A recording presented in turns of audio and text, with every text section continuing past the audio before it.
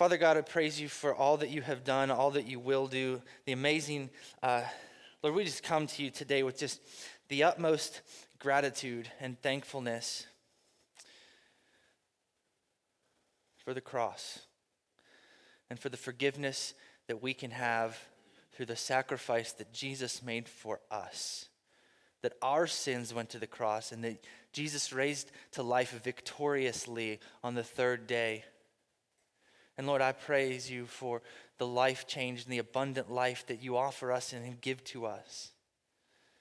And so, Lord, as we put together these things, I just pray that your Spirit will guide us, that all that we do on this mission that you've called us to be on, like you've called every gospel-preaching, Bible-teaching, Jesus-following church in the world to be on, this great commission to go into the world and to make disciples, to baptize them in the name of your Son, Jesus, and to teach them to obey his teachings, God, as we join on this mission. And then also this great commandment of loving you and loving others.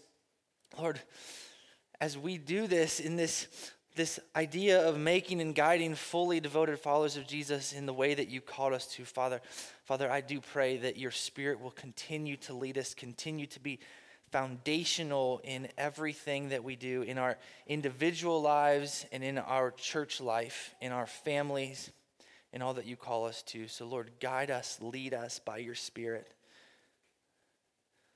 And I pray, Lord, that today as we crack open your word and as we raise your name high through these worship songs and through our giving and our generosity and through all that you have made us, Lord, that every fiber of our being will lift high your name so that all we do is for your glory, for your honor. And as a byproduct of that gift, Lord, you give us your joy as we come together to joyfully lift up your name for the things you have done for us that we cannot deserve, that we can only humbly get on our knees before you and receive. Speak to us, Lord, I pray, and guide this service in all that we do. I pray that the Holy Spirit will work on our open hearts, Lord, and where the heart is not open, Lord, may you knock and knock and knock and never give up on us and continue to relentlessly pursue us to surrender. We love you, Jesus. We praise you in your holy name, in the name of your Son. In the name of Jesus, I pray this. Amen. Amen. Well, we are in our second week of the book of Jonah, Jonah and the city. And I hope you took some time this week to read through the book of Jonah and familiarize yourself with the story. The book of Jonah is really awesome. The book of Jonah is written by Jonah, who was a prophet in the Old Testament, known as a minor prophet. And really that just means that it's one of the smaller prophetic books in the Old Testament. But we talk a lot about Jonah in a lot of what we do at kind of growing up. Jonah's an interesting book, and I know for the most part, there's a good chance that you've heard this story of Jonah and the fish and Nineveh, right? You probably have some familiarity. If you have grew up in a Christian home where you read Bible stories, Jonah's a popular story. If you went to Sunday school or Bible school growing up, Jonah's a popular story because it's a narrative. It's something it's exciting. It's a story that we walk through. So we love to tell the story of Jonah, but I know that not everybody grows up in a Christian household. Not everybody grows up going to Sunday school or Bible school. So I still think it's so important that we take time to look at the power of this story and understand what is happening in the story of Jonah. And it's a beautiful story of God's pursuit of us and God's relentless mercy towards us. Meaning he gives us something, he does not give us what we deserve, but instead he gives us grace. An amazing story of God's pursuit of you and his pursuit of me. Now, I love the story of Jonah. So let me quickly, here's kind of where we're at. Last week we talked about chapter 1. And in chapter 1, where we kind of left Jonah is here's what happened. Just to give you a highlight piece of where we're at before we get to the passage we're going to read today, which is Jonah 1:17 through 2:10. So basically all of chapter 2 plus verse 17. Where we left Jonah when we walked out of last week is that Jonah was a prophet who was called by God to go to a city called Nineveh, a city of non-Jewish people, a city of Gentiles, a city of evil and cruel people who did not worship God, did not love God, did all kinds of evil things. He was called by God to go to that city and preach repentance. He went supposed to go to that city and say, hey, you need to bow before God, you need to ask him for forgiveness, you need to turn from your evil ways. And Jonah, knowing this city really, really well, knowing they were popular and well-known city, he knew that their ways were cruel and their ways were hate-filled. And he knew that if he went to this city, one of two things would happen. There's a really, really good chance that they're going to be really, really mad at that I, a Jewish prophet, showed up and told them that they were living wrong. How many of you hate being told that you're living wrong? That's one of the reasons the gospel of Jesus Christ rubs up against us. Because someone just walked into my life and told me that my life doesn't line up with the creator of the universe. You just told me I'm wrong. That makes me mad. You just told me, and I say, well, wait, hey, Jesus said it. I'm the messenger, right? Jesus said it. That's one of the reasons why we get so upset about these things. And so what happened was, if Jonah is thinking in his head, okay, if I go to Nineveh, one of two things will happen. One, these people are going to be so mad that I told them they're living wrong, that they're going to do what they're known for doing, and they're going to cruelly punish me and torture me and kill me, and I'm probably not going to walk back out of Nineveh. I don't want that. Or two, they're going to be so convicted by the Spirit of God when I share this message that they are going to repent and that God is going to forgive them and he's not going to destroy their city. God is going to show mercy on them. And Jonah, being the fabulous man of God that he was, didn't want that either because he hated them so much that he didn't think that God's mercy should be for them. How many of you know somebody that you struggle to want to see them come to Jesus? Because maybe they have crossed you and you say, I need to get on I need to pray like Jesus said, to pray for those who persecute me, to pray for those who do wrong to me. God says to pray for these people, but then you feel that sometimes inside of you, right? Where it's like, God, I don't even like them, but I'm supposed to love them. So Lord, it's really hard for me to say this, but Lord, I pray that they come to know you before they pass away. It's hard to do that sometimes. Jonah didn't want to do that. So what happened in the story of Jonah is Jonah, he becomes a runaway. He turned, and instead of going in, he was called from the city. He goes down to Joppa and gets on a boat. When he was supposed to, if he would have just traveled by land 500 miles to the east, northeast, he would have been where he was called to be. But instead, he goes down and he buys a very expensive ticket and he begins to travel across the Mediterranean Sea with the goal of being in southern Spain, 2,500 miles away from the port. So a total of 3,000 miles, the full length Pacific to the Atlantic of the United States, away from where he was supposed to do. He begins to run because he doesn't want God to save them or allow him to be killed. He finds himself on a boat, and on this boat, God sends a storm, and this storm begins to get harder and harder and harder, and they cast lots and find out that he's the guilty party, that he's the one that God is mad at. So these sailors, in their love for Jonah, and they don't want to hurt him, but he says, listen, if you throw me into the sea, this storm is going to end because I am telling you that the God that created the sea and the land is mad at me, and if you throw me in the water, you guys will be fine. So after trying to not have to do this, they pick him up and they throw him into the sea. And unbeknownst to Jonah, as he's sinking into the sea, the storm has stopped instantly. The sailors have witnessed a miracle by the God of Jonah, the God of Jacob, Isaac, and Abraham, the God of the Bible, and they make sacrifices to this God, and they worship him. The runaway has found himself in the sea, and where we leave off at the end of verse 16 of the total of 48 verses in the book of Jonah, where we leave off is Jonah has been thrown into the sea. The seas have calmed, the sailors have sacrificed and worshiped the God of Jonah, and at this moment in the story, at this moment we could stop, right? We could just stop and we could just assume that Jonah's been thrown into the Mediterranean Sea. We'll just assume he's never to be seen again. It's over. God has dealt handily with him. It's done. God could say, okay, you denied me. You went in the opposite direction that I called you to. I'm done with you.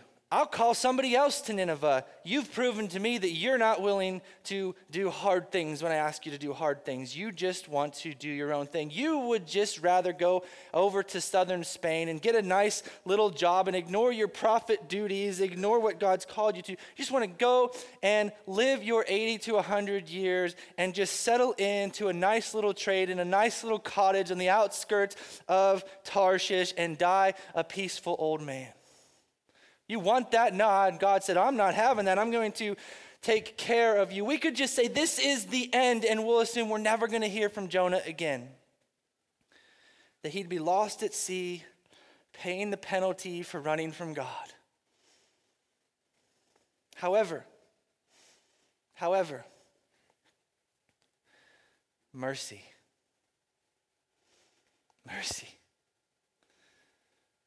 However, God is merciful. And when God moves, and when God has complete control over nature, and when God has a mission that he has called him to, God will achieve the mission and God will give him another opportunity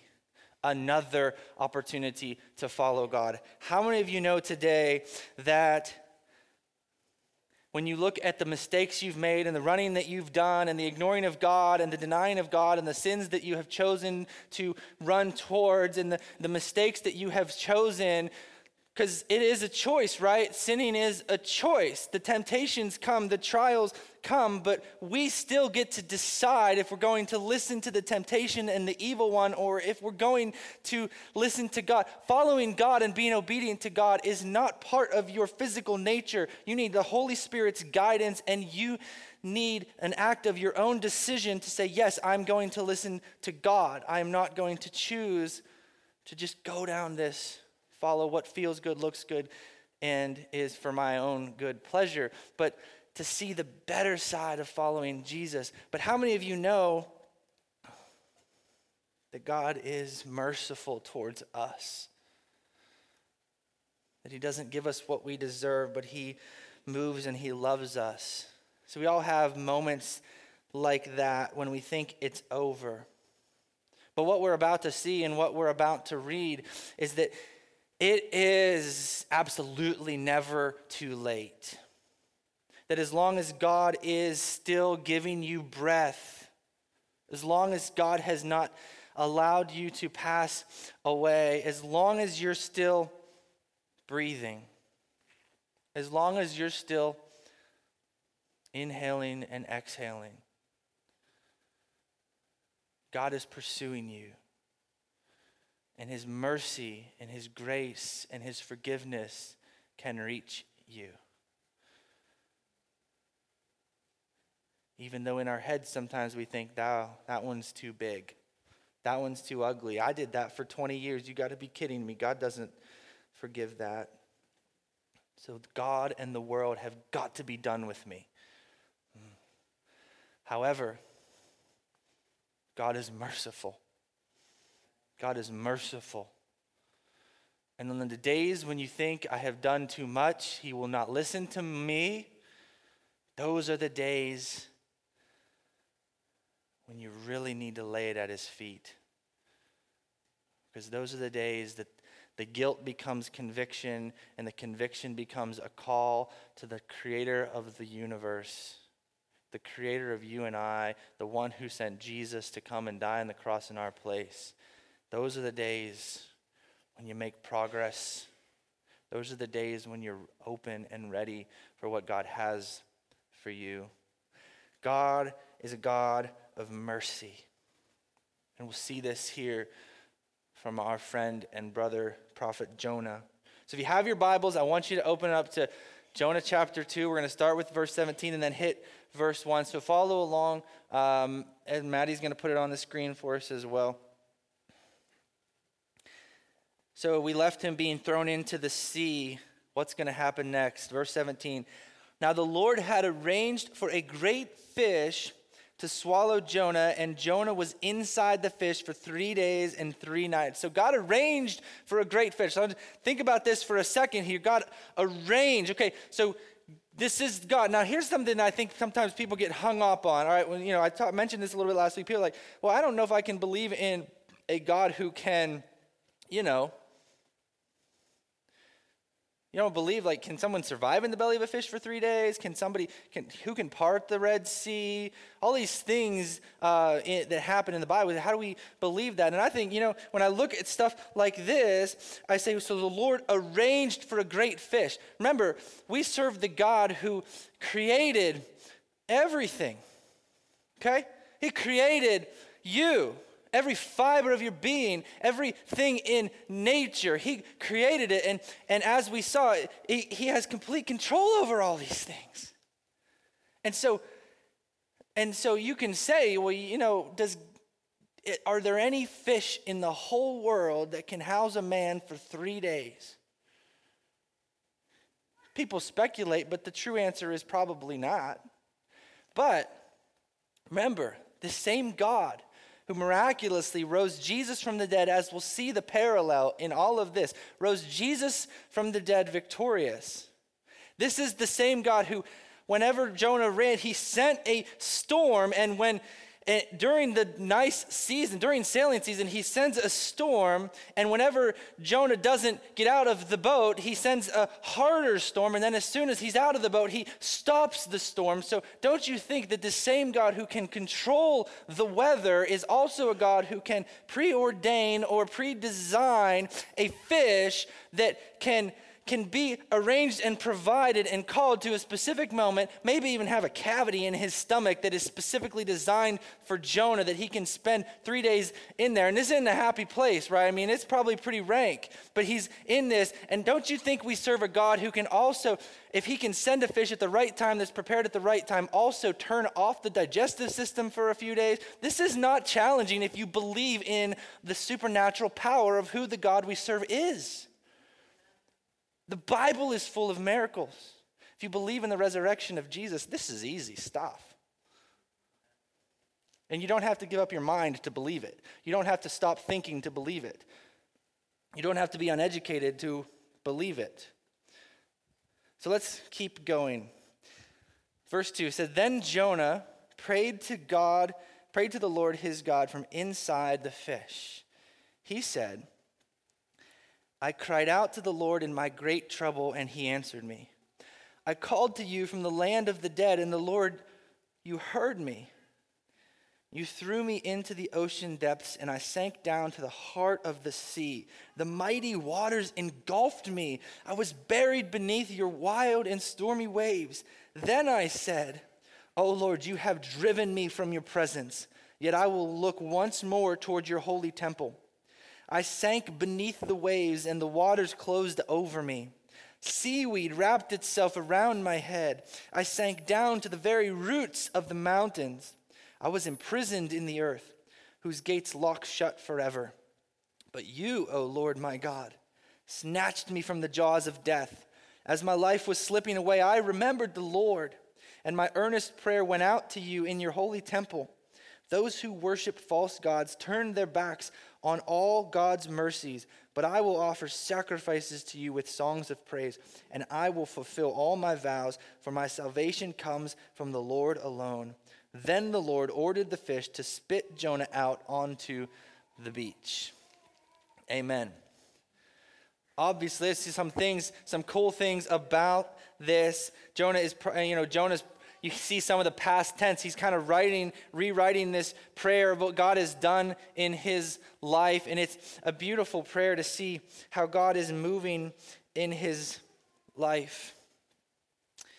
Now, there's a lot of pieces in this that we can kind of talk through, but there's a certain direction that I think that we need to understand as we look at this. See what happened in this moment is as our understanding of how big God's mercy is.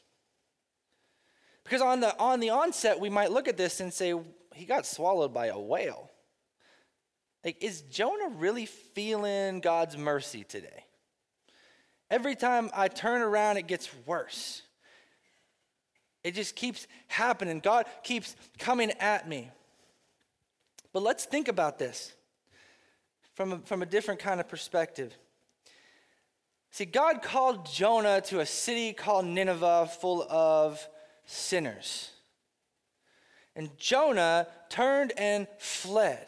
He fled. He's like, I'm out of here. And so God and his servant, they parted ways in anger. And the anger began on Jonah's side when he decided to flee and run the other direction.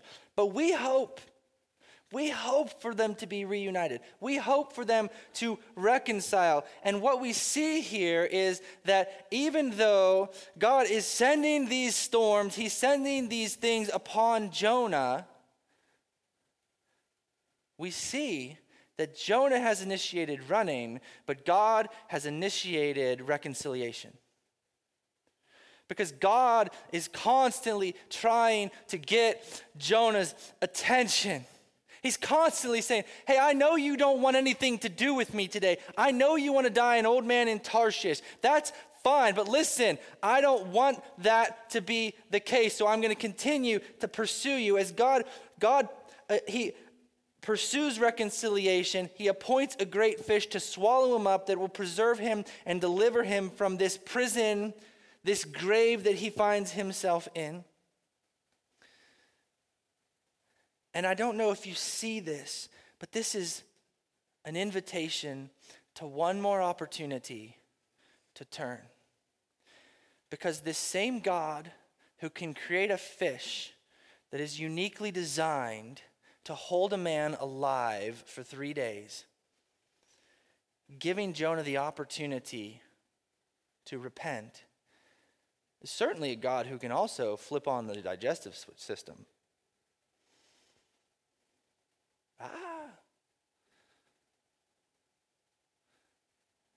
So you're not ready yet. Okay, let's just stir this up a little bit.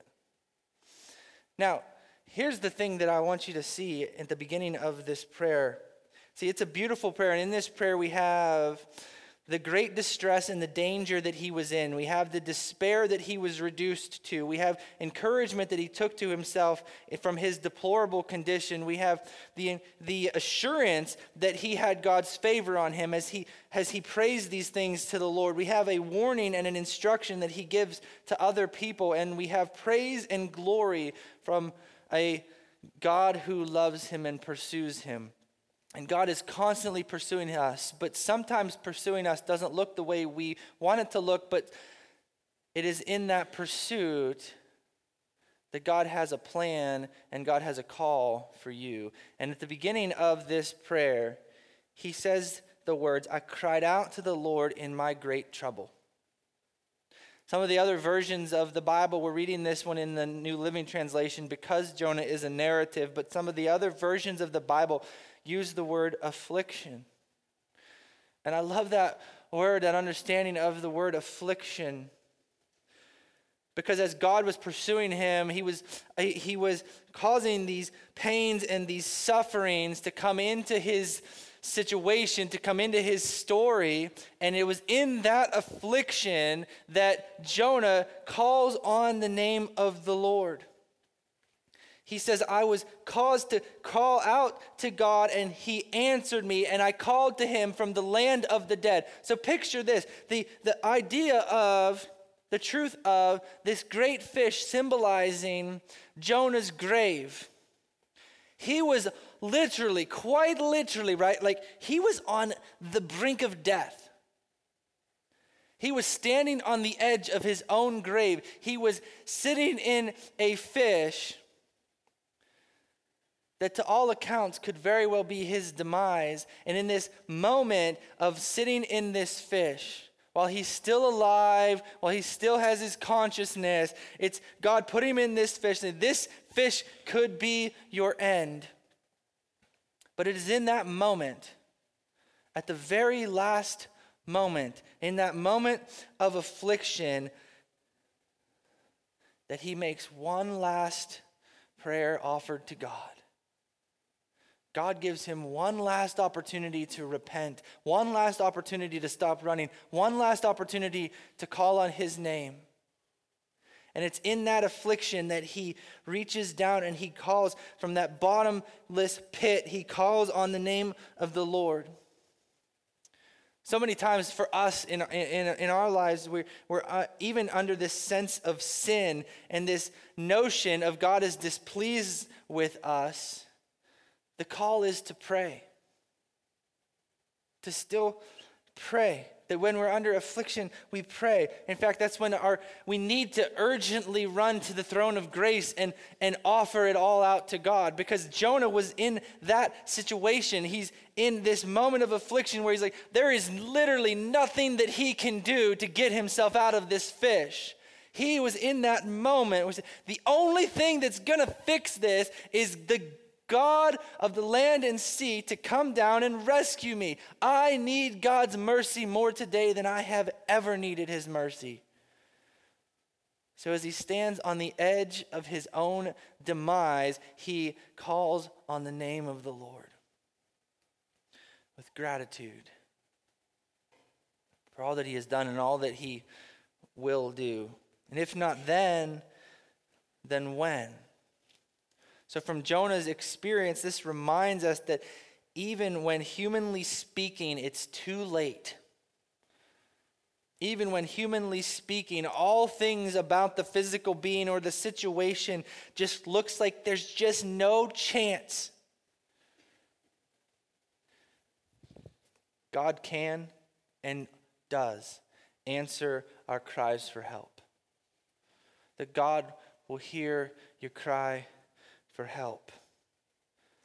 And that's the big idea here, is to understand that when Jonah literally hits rock bottom, the scripture actually says that he was in his impending death at the bottom of the sea. He's near the roots of the mountain. So even in this moment, he's at the roots of the mountains. He's at the bottom. He's at this place where he's now got nothing. He's got nothing. He is at the very, very bottom, rock bottom. But it is even in that moment that he calls on the name of the Lord, and the Lord all the way down there is fully aware and fully attentive and able to save him from that lowest point, able to rescue him. And he rescues him, and he redirects his thoughts, and he redirects his actions, and he puts him back on dry land and sends him forth on the mission that he's called him to. See, we need to understand and believe that God hears our prayers. That God hears our prayers. He saves us. He creates space for us as we listen and we obey. And it is in our lowest points. When the devil is whispering in your ear, God isn't going to hear your prayer. I know what you've done. You know what you've done. God's pulling back. However, God's mercy. And yet we find ourselves so often, for days on end, maybe weeks on end, months on end, years on end, believing the lies of the evil one, that God doesn't want anything to do with you. That you ran from God, you are destined to die in the belly of that fish. But we serve a God of mercy. We serve a God who, if you call on his name, isn't going to give you what you deserve. He's going to give you grace. He's going to, as you open your heart, he's going to give you salvation, and you can receive that you can receive that. So he hears our prayers. He saves us. He creates space for us as we listen and obey him. And at the end of this passage, right after the prayer, the fish in God's beautiful, the beautiful picture of this fish is as Jonah sits in this filthy place that I'm sure smelled terrible. I'm sure he wouldn't have wanted to light a match in that place. I'm sure it was not a good place to hang out. But it's in the end of the story, as God answers his prayer and gives him one more chance, he's vomited, right? He is upchucked onto the dry beach to be sent out. And in some ways, this symbolizes that God's got mercy, but hey, man, you made a mess, so you walked to Nineveh sopping wet, right? You just get going. But in some ways, this kind of, we see, like, even though God has mercy for him, he's still maybe a little bit disgruntled with this guy as he's vomited out onto dry land. And he's like, okay, go. I love you. I forgive you. I trust you. Now go. I got some things I want to do. And you are still my missionary. You could say that these are the worldly consequences of running from God, being drenched in vomit, as we all have. But God's mercy is big. And I want to close out with this before the worship team comes to help you see, as God has called. This is the beauty of the parallel. Jonah spent 3 days in a grave, a whale. And at the end of those 3 days and 3 nights, he was vomited onto the shore, and he was sent by God to a city called Nineveh, filled with sinners who were not Jewish. It was not Israel. They were just ordinary people, Gentiles. He was sent to that city filled with sinners to preach repentance. To preach, hey, God knows what you did. And you're living on borrowed time, and here in about 40 days, he's going to destroy you like he did Sodom and Gomorrah, probably some other way, and it's not going to be a good time. But I want you to know, he came out of that supposed grave, and he went on mission to preach repentance to sinners. And some 700 years later, Jesus, after 3 days in a grave, he rose to life, physical and spiritual life. And he began to equip and to preach, along with his apostles, repentance to the sinners in every city on the planet. Every race, every nationality, every sinner in the world called to repentance. The beautiful parallel that is the story of Jonah. And this is the invitation that we all have to go into the world and preach repentance. The invitation that we have in the story of Jonah is, no matter how deep, no matter how lost, no matter how long you've been running from God, no matter how ugly or disgusting the pit that you're sitting in is today, mercy. Mercy. He loves you enough to welcome you home, to welcome you on to dry land and restore the mission he's called you on, to send you back out to achieve the purposes he has for you, to save your soul that you also can go out and share the message of Jesus with others. If you're sitting in a fish today, God is not done with you. God is pursuing you, and he wants to extend mercy. And all he wants you to do is, in your moment of affliction, to get on your knees before him and repent and admit that you need him, and he will wipe your slate clean. He will restore you to new life. He will give you abundant life. He will forgive all that you have done, all of the running, and send you back on mission for him.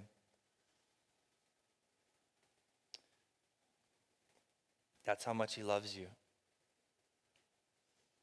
Let's pray and worship together. The altars are open if anyone would like to pray. Father God, I thank you for this story, for this truth of that no matter what we've done, no matter where we've been, no matter how hard or deep rock bottom is for us, Lord, that you rescue us, that you can redirect us, that you can change us, and that you are hearing our prayer, and that you are in the business of saving souls. It's not what the preacher says, what the church says, but it's what God has said, and we are nothing more than the conduit of the Spirit to say, hey, let me help you see Jesus. This is what you call us to do.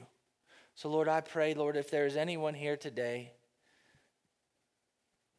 that looks at their life and their situation and the mistakes that they've made, and they say, you know what? I might as well be sitting in a fish. Lord, may they know that today you are still pursuing them, that your mercy is still big enough for them, and that they too can walk away on dry land victorious, back on mission, and with the assurance of heaven. We praise you, Jesus, in your holy name. Amen.